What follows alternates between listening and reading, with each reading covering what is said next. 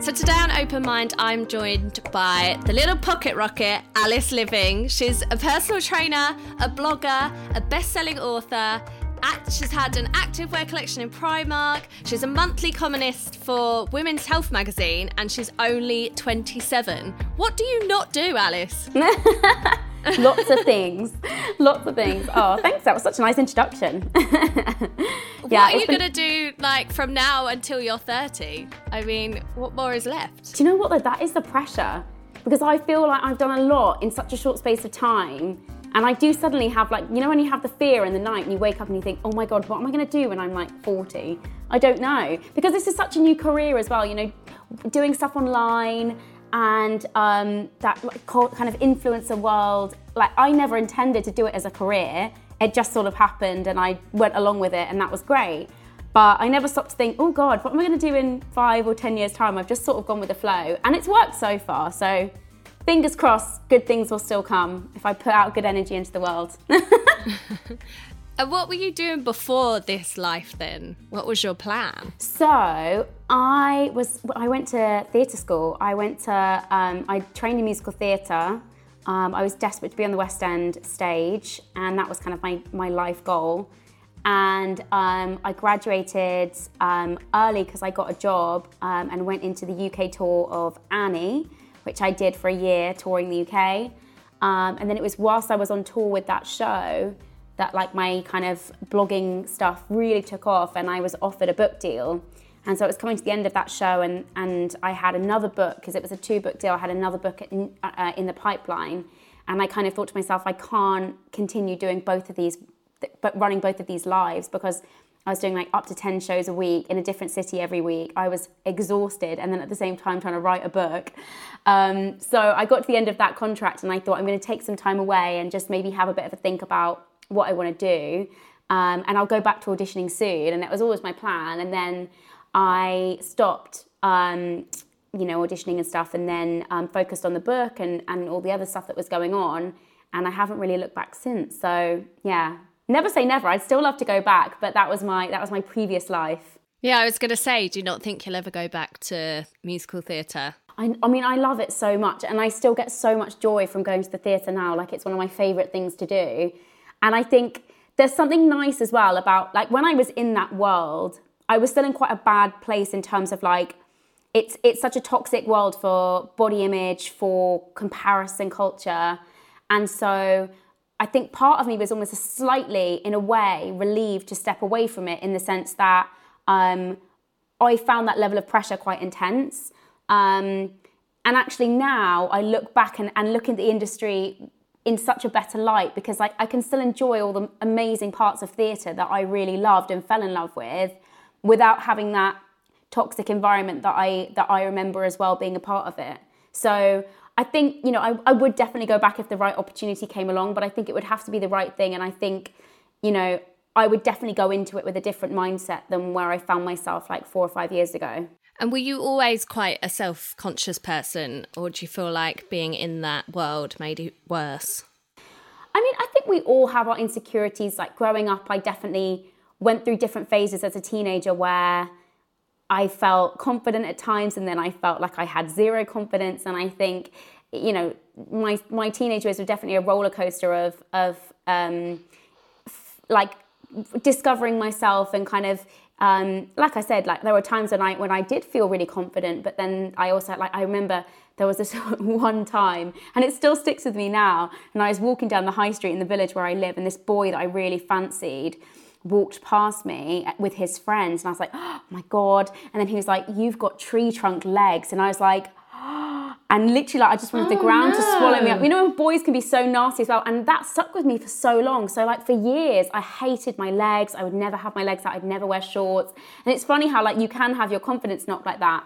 But I think then going into the musical theatre world and going away to college, it really did put a big microscope on all of those insecurities and enhance them by 1,000, because suddenly you're in a leotard and tights every single day in a room with girls with legs up to here. And I know you can't see what I'm doing, but I'm 5'1", so I'm tiny. And then there were my best friend Emily, bless her, she's amazing, but she was 6 foot with legs up to my neck. And it really does make you think, oh God, I'm not good enough. She's got this, they've got that, they're amazing at this, they're amazing at that. And you start to question every single thing about yourself, even though, the beauty of theatre is that, your best selling point is that you are unique. And, that's supposedly supposed to be your number one card, or your number one thing that you celebrate. But unfortunately, I found that as someone that maybe went into it with slight, anxieties around the way I look, I really felt that I suddenly fell into this big trap of constant comparison, constantly never feeling good enough. And as a result, I think, my studies suffered. I was so, I remember never putting myself at the front of classes, never pushing myself, never really wanting to put my head above the parapet, because I was so fearful of what other people would think, which is such a shame now I look back at it. But, we live and we learn.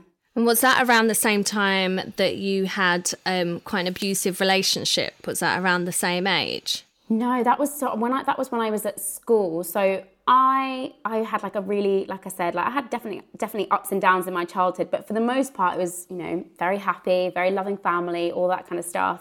And it was when I was 16 and I started to get a bit of an independence and be able to go out and have fun with my friends and stuff.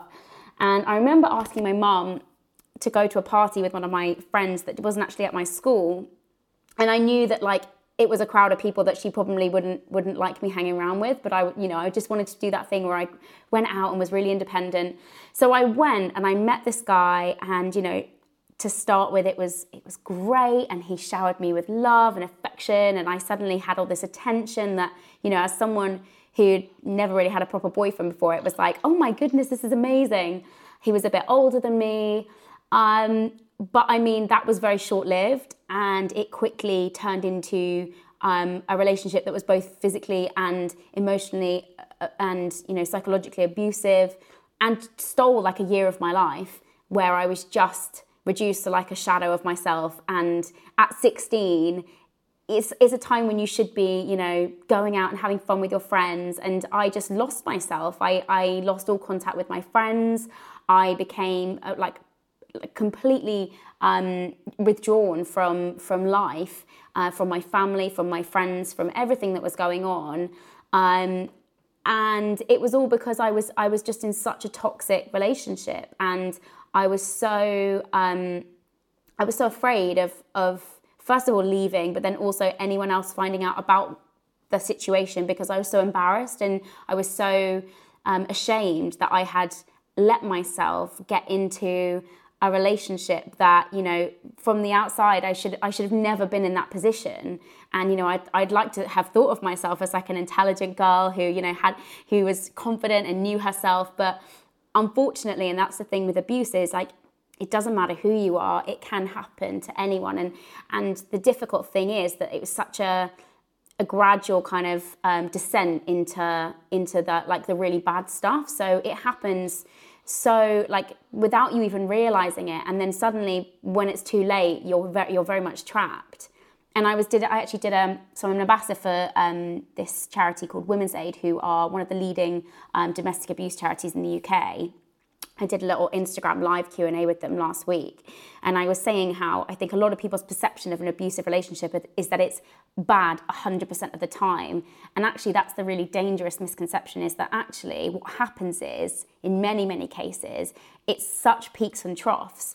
You will have such a low point where you are physically abused or something awful happens where you just think, oh my God, that's it. But then that is then followed by the highs of showering you with presents, taking you out for dinners, telling you they love you so much and they're so sorry and it's so awful and they can't believe they've done it. And there's always an excuse as well. We were talking about how in the current situation, for example, it doesn't matter how stressed and anxious someone is in self-isolation, it's never an excuse to abuse someone. And, widening that, there is never an excuse to abuse someone. But when you're in that sort of trapped state, it's so difficult to be able to rationalize what's going on. And yeah, like I said, I think, unfortunately, I realized how bad things had got too late. And then I was trapped. And, it took the police and a court case and all sorts of trauma to actually be able to fully withdraw from that situation. And were people around you aware of it at the time,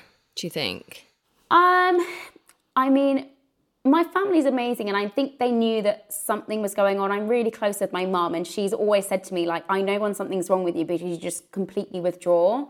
But I don't think she knew fully the extent of what was going on, because a lot of the time I would be out of the house. I was, you know, he was very much controlling to the point that he would always want me to be with him where he lived, you know, so she didn't see a lot of what happened. And then with my friends, absolutely not. You know, there was a couple of friends who had witnessed really like controlling behaviour and had sort of said, Alice, I don't think this is normal. Like, I think, you know, you need to leave him. But I was so blinded by the kind of the good parts that I just couldn't see what, you know, how deep I'd got. Do you think it becomes a bit of like it's definitely a vicious cycle, but I've seen it with some friends where it almost becomes like a bit of an addictive cycle where you have the bad bit and then you work so hard to get it to the good bit. You know, you want to please and you want to get back round to that bit where it feels good. And then when you get that, it's almost like you've achieved it. You've got their recognition and their love back, and then it kind of goes round around in circles. Yeah, and I also think there's something in that like, I think, you know, we as women feel responsible for making someone happy. And the thing that I realised, you know, coming out of that, and then also now coming into like a really healthy relationship, you see the complete difference in, you know, like you said, like relationships, of course, have to be worked at. But it also shouldn't be that you're constantly putting in 90% of the work, you know, and they're only giving you 10% and sometimes occasionally a little bit more. You know, there's that term that like the girls that love bad boys. And I think that's a slightly addictive thing, in that we almost want that kind of like hard to get. But then actually when we get there, it's never as good. I don't know. I think you're right. I think it can be addictive. I think yes and no. In my situation, I don't think I was addicted to that like high and low kind of thing. I just was so trapped. The hardest thing with abusive relationships is how to get out, because they know everything about you.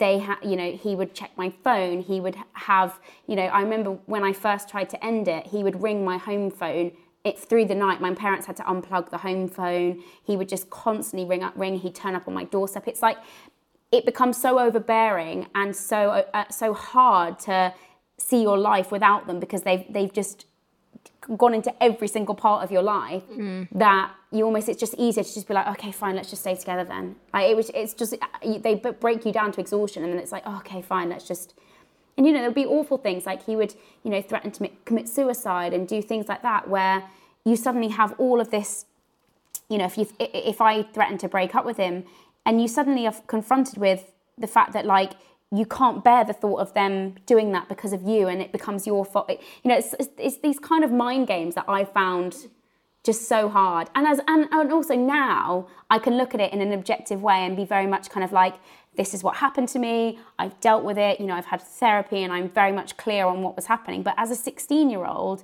it was just so difficult to get my head around, and so difficult to kind of know what was right, what was wrong, understand what was a healthy relationship. One of the things that I'm really passionate about talking about now is like, in young women, what constitutes a healthy relationship, and getting them to understand that even the smallest things like their boyfriend constantly checking their phone, that's not okay.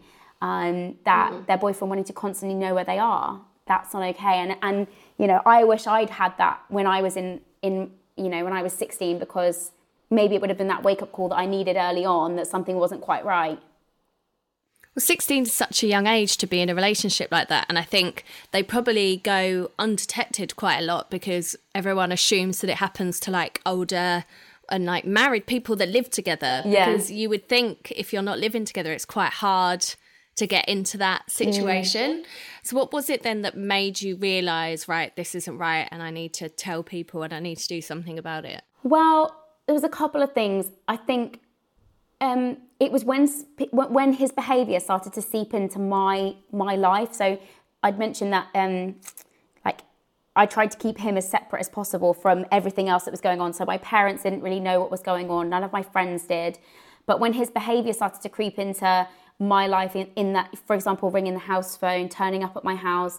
I remember he turned up at my house one time and like screamed in my mum's face and, you know, just awful things. And I just thought, this is too much. I need to end it. But actually the worst part was it took for, I tried to end it numerous times, never quite did it.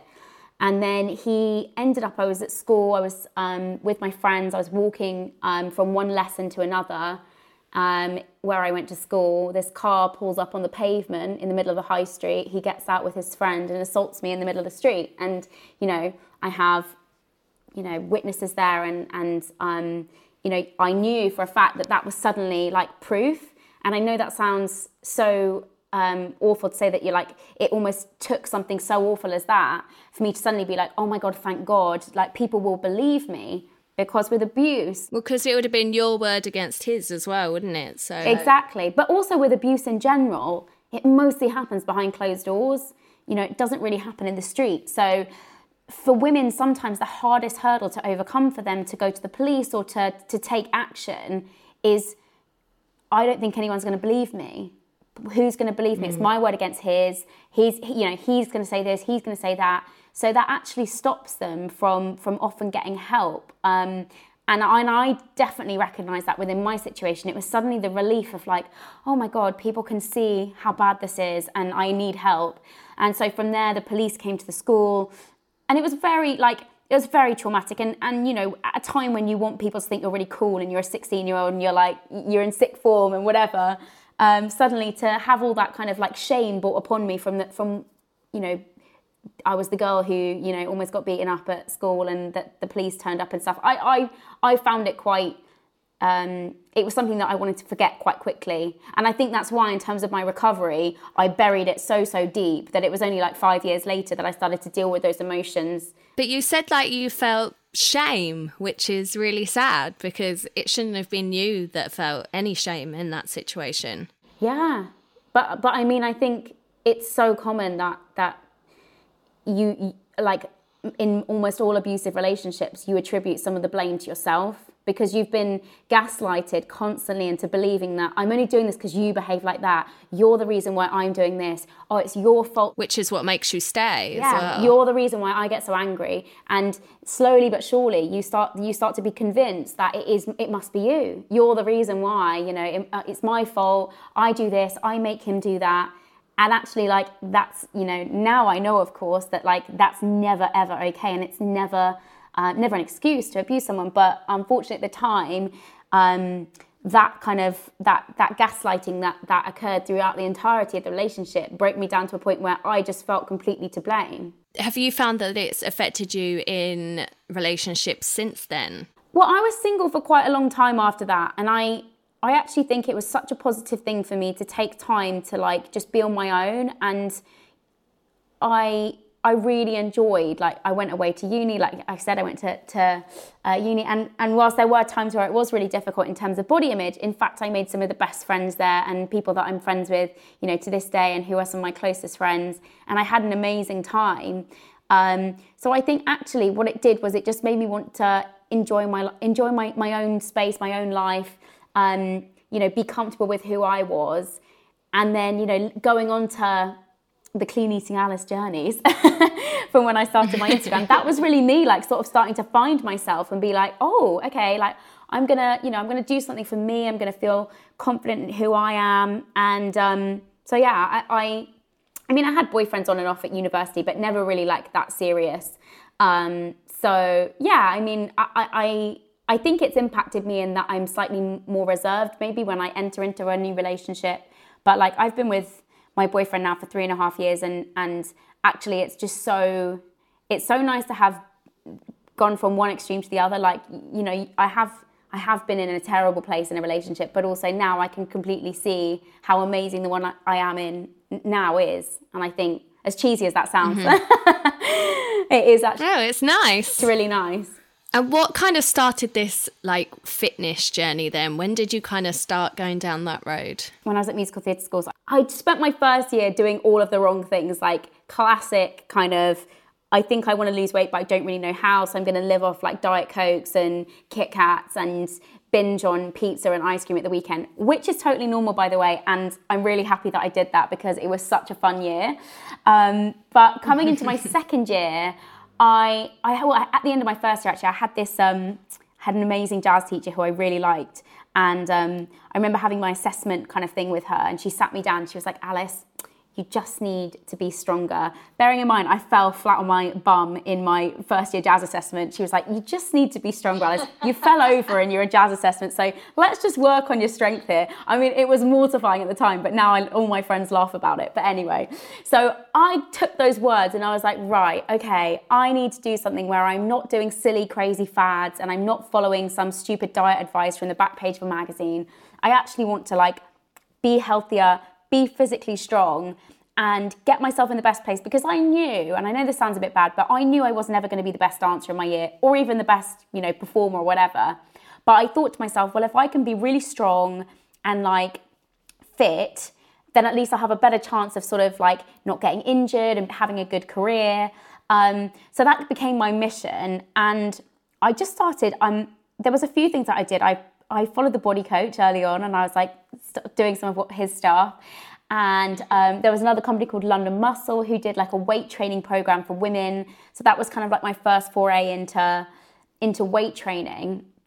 And I'd never been a sporty kid. Like I'd never liked exercise. I was never on any of the sports teams at school. But suddenly when I started weight training and I went into the gym, I just felt so empowered. It was the first time in my life where I'd ever done something where I was like, oh my God, I think I'm quite good at this. And I think this is for me, because exercise, I think we all put it in a box of like dripping with sweat and running on a treadmill, and that was just never my vibe. I hate running, hate it. So finally I found something where I was like, oh my God, I think I'm actually quite good at this, and I enjoy it. And so I started going to the gym, and at the same time I was starting to understand, I mean, I'm not a professional nutritionist, but I started to understand a little bit more about nutrition, what constituted a healthy diet, which I had no concept of before that. Understanding that, vegetables were quite important. The role of protein as well, something I'd never really thought of, but I started to look at different sources of protein that were, healthy, and carbohydrates. I was doing up to 7 to 8 hours of dancing a day. So I needed to understand how to fuel myself better so that I could last throughout a day and not drag with energy by the end of the day. So that then encouraged me to start taking pictures of what I was eating as well. And then it just went from there, really. I set up this little Instagram. I started taking pictures of my meals, and believe me, the first photos, I was telling someone about this the other day actually, were horrendous, as in like literally the most bland meals you've ever seen in all your life. But then I quickly got my head around it. Like my mum's a really good cook, so I started to experiment with my cooking, and yeah, it just went from there, really. Like I find it crazy that I am here where I am now. Because, who'd have thought that from an Instagram page where you're posting pictures of like rubbish looking chicken, you could suddenly write 3 books, but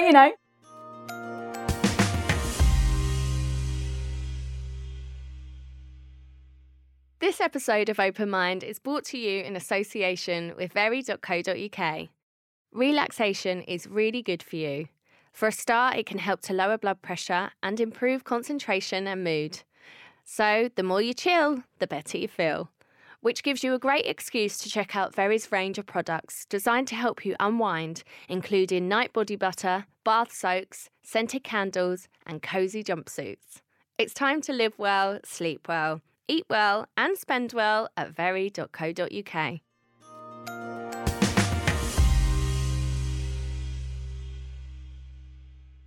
How did you find then going into, because I suppose social media, was it as big then as it is now? Like, how have you found that attention, especially as someone that suffered with like body image problems and stuff in the past? Yeah, I mean, when I first started, it was great. Like Instagram was such a positive place. I mean, like it was so much smaller, and like, I would interact with all of my followers. I would, message people long messages back and spend loads of time sort of engaging with everyone. And, you know, when it started to grow quite quickly, I obviously found that a little bit more difficult, but I'd never felt that sense of like the spotlight being on me so much. I think because it was my journey and I was trying to be as authentic as possible with what I was doing in terms of just keeping it as, you know, what I do in my life and not trying to be anything other than myself, I didn't find that too bad. And then I would say it was maybe 2 or 3 years ago, and I just started to feel the pressure of, there are so many people doing this. Am I doing it right? Am I doing enough? You know, that little like comparison voice that sits on all of our shoulders and just whispers those like horrible things in our ear and tells us we're rubbish at life. But I just felt like that started to creep in. And so I think that really like knocked me for a good few years. And it was also at a time when I was definitely transitioning from what I would describe, I guess, as slightly more disordered eating into trying to have a much more balanced lifestyle. When I first, you know, started taking pictures of my meals and stuff, I had the best intentions in the world, but there was very much this kind of fitness diet culture that existed where everything was focused on being really lean and eating, you know, very bland, very boring meals and not really having any enjoyment with food. And, you know, I hold my hands up and say I totally did that, wore the t-shirt, got the abs and was like, hang on a second, what do I do now? This is a pretty miserable existence and I don't actually want this, I don't think. When I'd initially changed my physique, I totally believed that on reaching my kind of goal physique, that I would be like, oh my God, this is amazing. Like, I feel incredible and life is complete. And I got there and I was like, well, I don't. So what do I do now? And so I sort of around that time had a real word with myself and was like, this isn't a way to live and it isn't a way to be. And I wanted to start just enjoying life more. And I very much recognized at that point that health wasn't about being super lean, that it wasn't about, you know, the way that I looked. Actually, health is such a nuanced and complicated thing that means different things to different people. And at that point, mine was like, health is body, like health is how I look. Whereas like now, my concept of health and how I approach it is so different to that. And it's been a real journey. Like I didn't just wake up that morning and go, right, I'm just going to eat rubbish and find my healthy balance straight away. You know, it was difficult sometimes because you'd lived such a restricted lifestyle that suddenly to like be gaining weight and to be eating in a different way was a bit of a challenge at times. So it took like a good year for me to work through those things. But I would say that coming out the end of that, and then at the same time having that kind of like we were talking about with the social media, having that difficult time there, I feel like definitely in the last sort of like year or maybe less than that even, I've started to really like feel as though, okay, I kind of know who I am, I know what I'm doing, I feel a lot more grounded. And maybe that comes with age as well, I don't know. I think as you get older, you care less. And maybe that's it. But yeah, definitely I've had an up and down few years in terms of all that stuff. But I feel like I'm in a good place now, which is good. Is that what made you feel confident enough? Because you posted a picture on your Instagram of like your body when you did the front cover of Women's Health, and that was when you were super lean, and then you posted a picture of you like a stone heavier and said that you were happier. And I have to say, like, you look amazing in both. Like, it's not like, you know, when someone says a stone, you're like, yeah, wow, that's a lot. And then you see that picture and you're like, okay, that's nothing. Where is it? Yeah. So did you do that as like a confidence boost for you, or kind of did you feel like you kind of owed that to your followers to be like, look, you can be both? And yeah, I think a bit of both. I think one thing that I've tried to always be is really honest. I think I've never pretended to have a perfect way of doing things. I've never sort of, you know, touted my way as being like, everyone should follow me. I'm going to appoint myself guru status and therefore, you know, everyone do what I do because you're going to look like me if you do what I do. Like, that's never really been my way. I've always just kind of tried to tell people what I do, be honest with everything that I do. And that means that you have to share the highs and the lows, and you have to share vulnerability, and you have to share the mistakes. And I'm not saying that, you know, everything that I did was a mistake, but I definitely did things that I look back now and think I would never do that. And it's really important that I share that just as much as there are loads of great things that have happened over the last couple a couple of years, there are also things that I look back and think, I want to tell you why I did that, and I want to explain why I now think that's wrong. And I think that's been really empowering for me, because on going on my own sort of journey with that behind the scenes, it feels quite cathartic to then also share that with people and say, do you know what, like, I made a mistake and I want to explain why, instead of having people sort of like, I guess, call me out on stuff or say, oh, Alina, because I would have DMs all the time. Have you gained weight? Are you pregnant? Have you this? Really?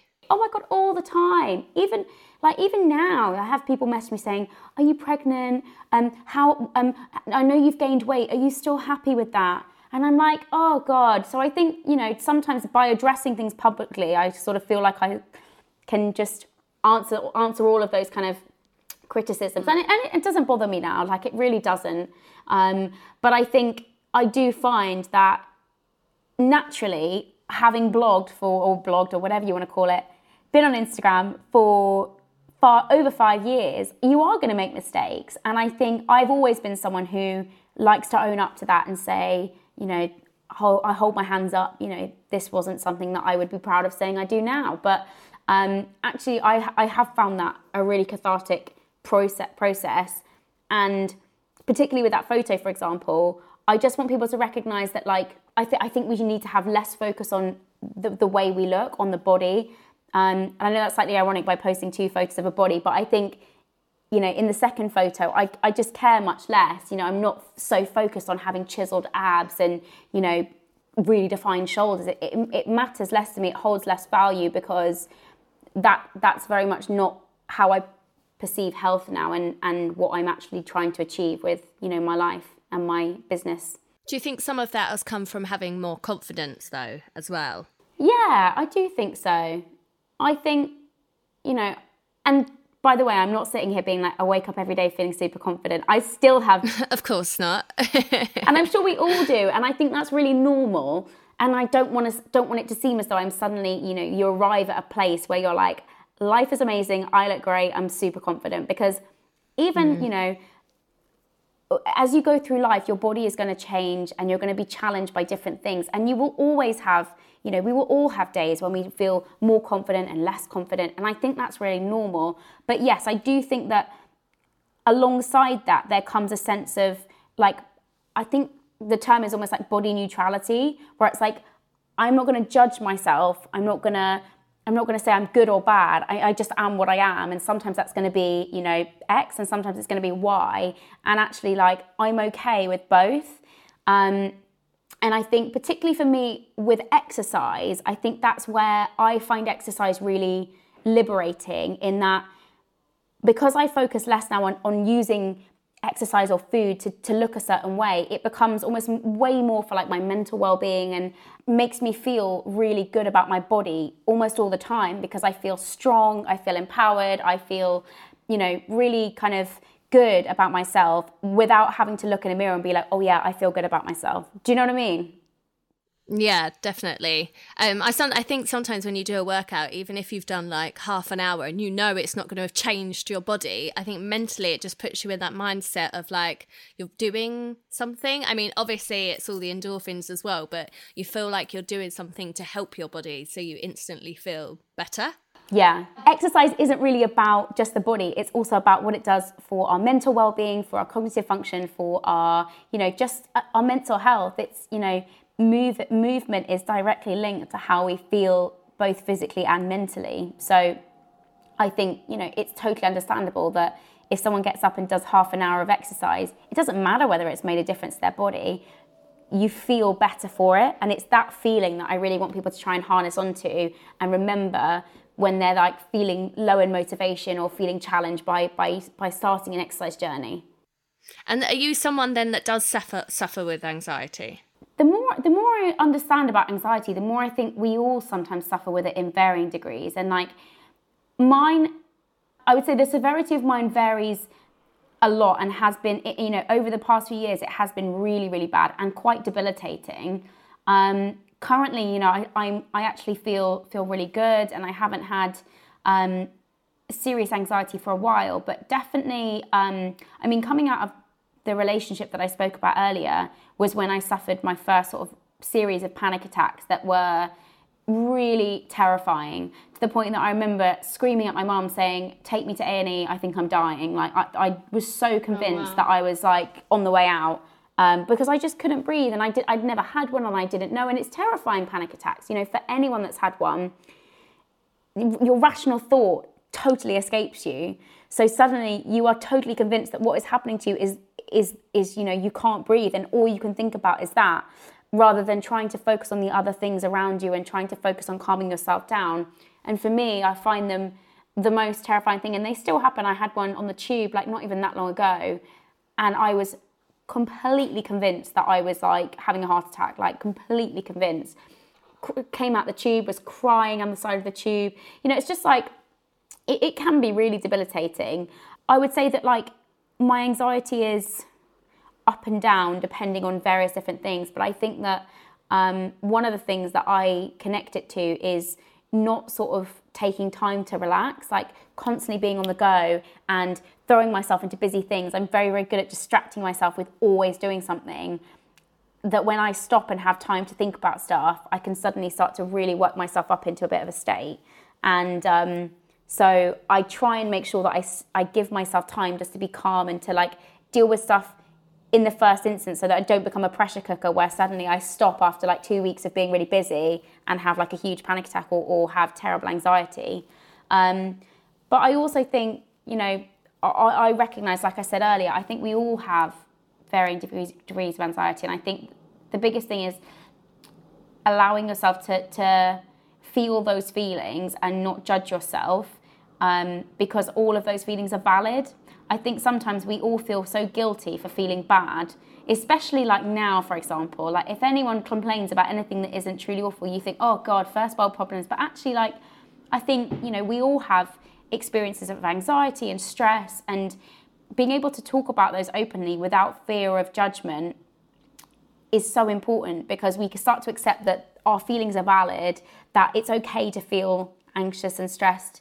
And that actually, the more you talk about it, the better, because like I said, relating to that pressure cooker, that's how I see it often with people, is that unless you let off some steam quite regularly, you're going to blow up, you know, you're going to overflow with stress and anxiety. So yeah, I think that it's something that, you know, I hope will become more talked about. I know that you're doing amazing things for like mental health, and I think, you know, I've seen that space completely open up over the last couple of years, and it's incredible, because I think, you know, the more that people are talking about it, the better we will all be, and particularly at the moment as well.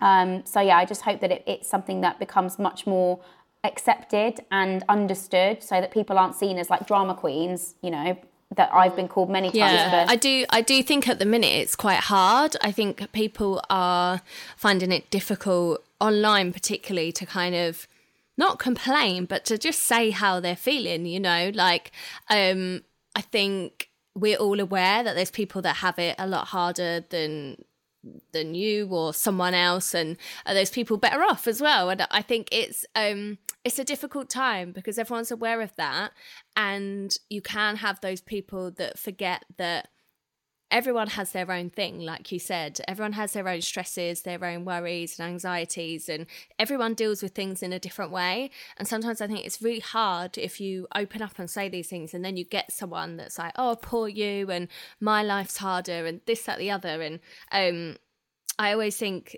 it's not a competition, and you have to put things into perspective. And that was the main reason I spoke, because I am someone that is perceived to have the perfect life, yet I was still really unwell.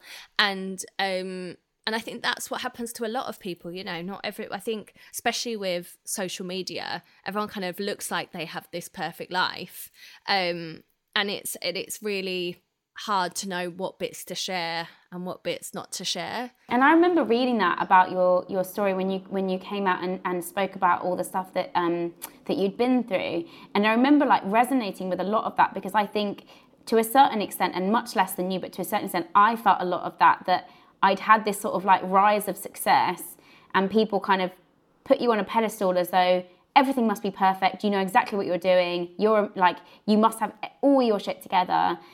that to suddenly come out and say, actually, I don't think I do, feels like the most terrifying thing in the world, because you think that if you admit to that, everything will come crashing down.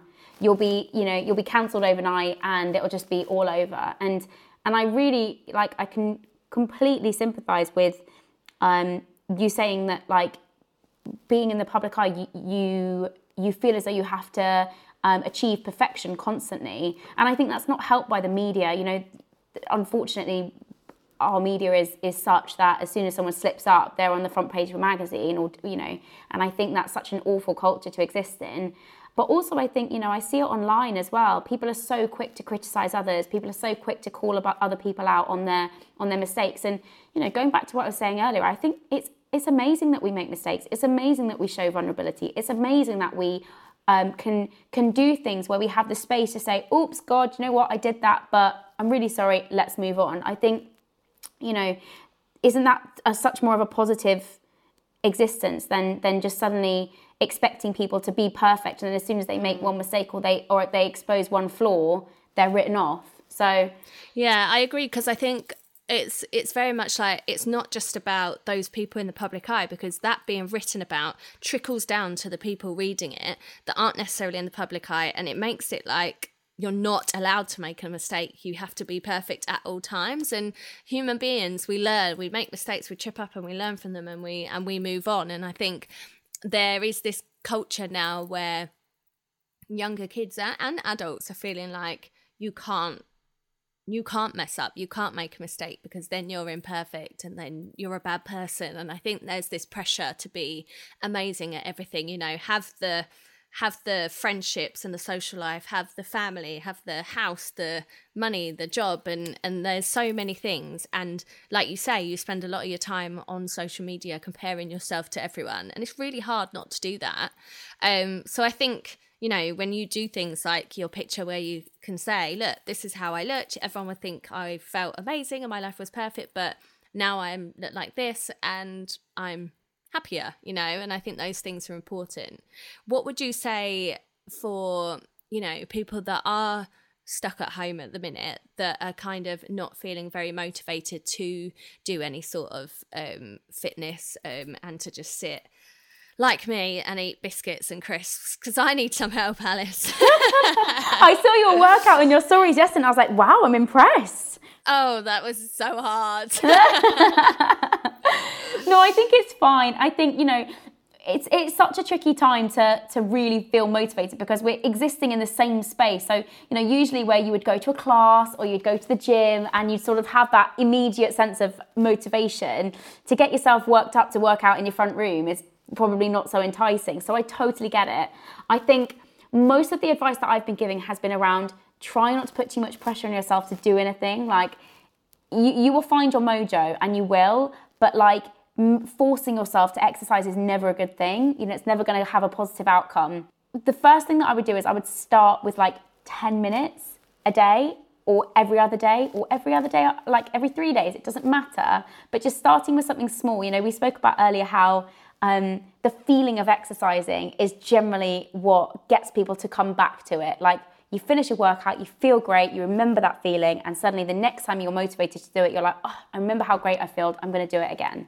I think the thing is that try and make it, if you can, a habit or part of your routine. So during this period of self-isolation, I think all of us would thrive off having a bit of structure and a bit of routine. So even if it is going to be just 10 minutes, try and do that 10 minutes every morning. You know, you get up, you have a coffee or whatever, and then you're going to do 10 minutes of exercise, and that's really going to set you up for your day.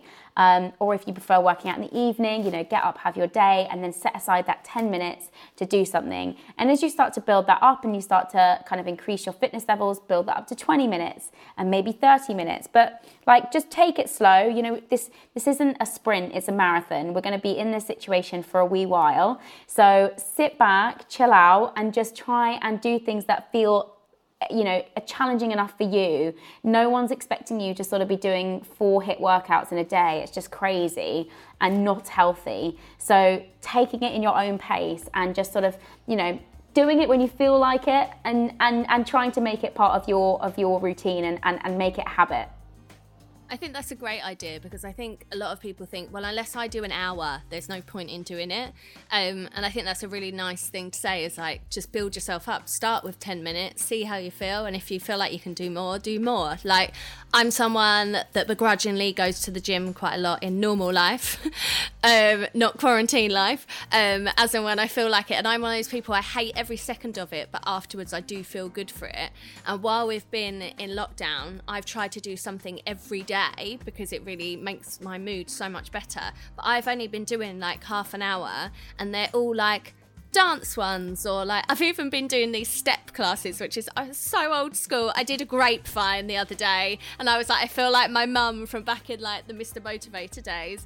But I loved it, because I think I have to remember little sequences, and it doesn't feel like a workout, and I leave in a good mood because I've enjoyed it. I've not tortured myself. So I think that's such a good message. Just kind of start yourself up and build yourself up, and then see how you get on. So thank you. Good luck with the rest of lockdown, and it was so nice to see your lovely little fresh face, and keep doing what you're doing. Thanks, Alice. Have a good rest of your day. Bye.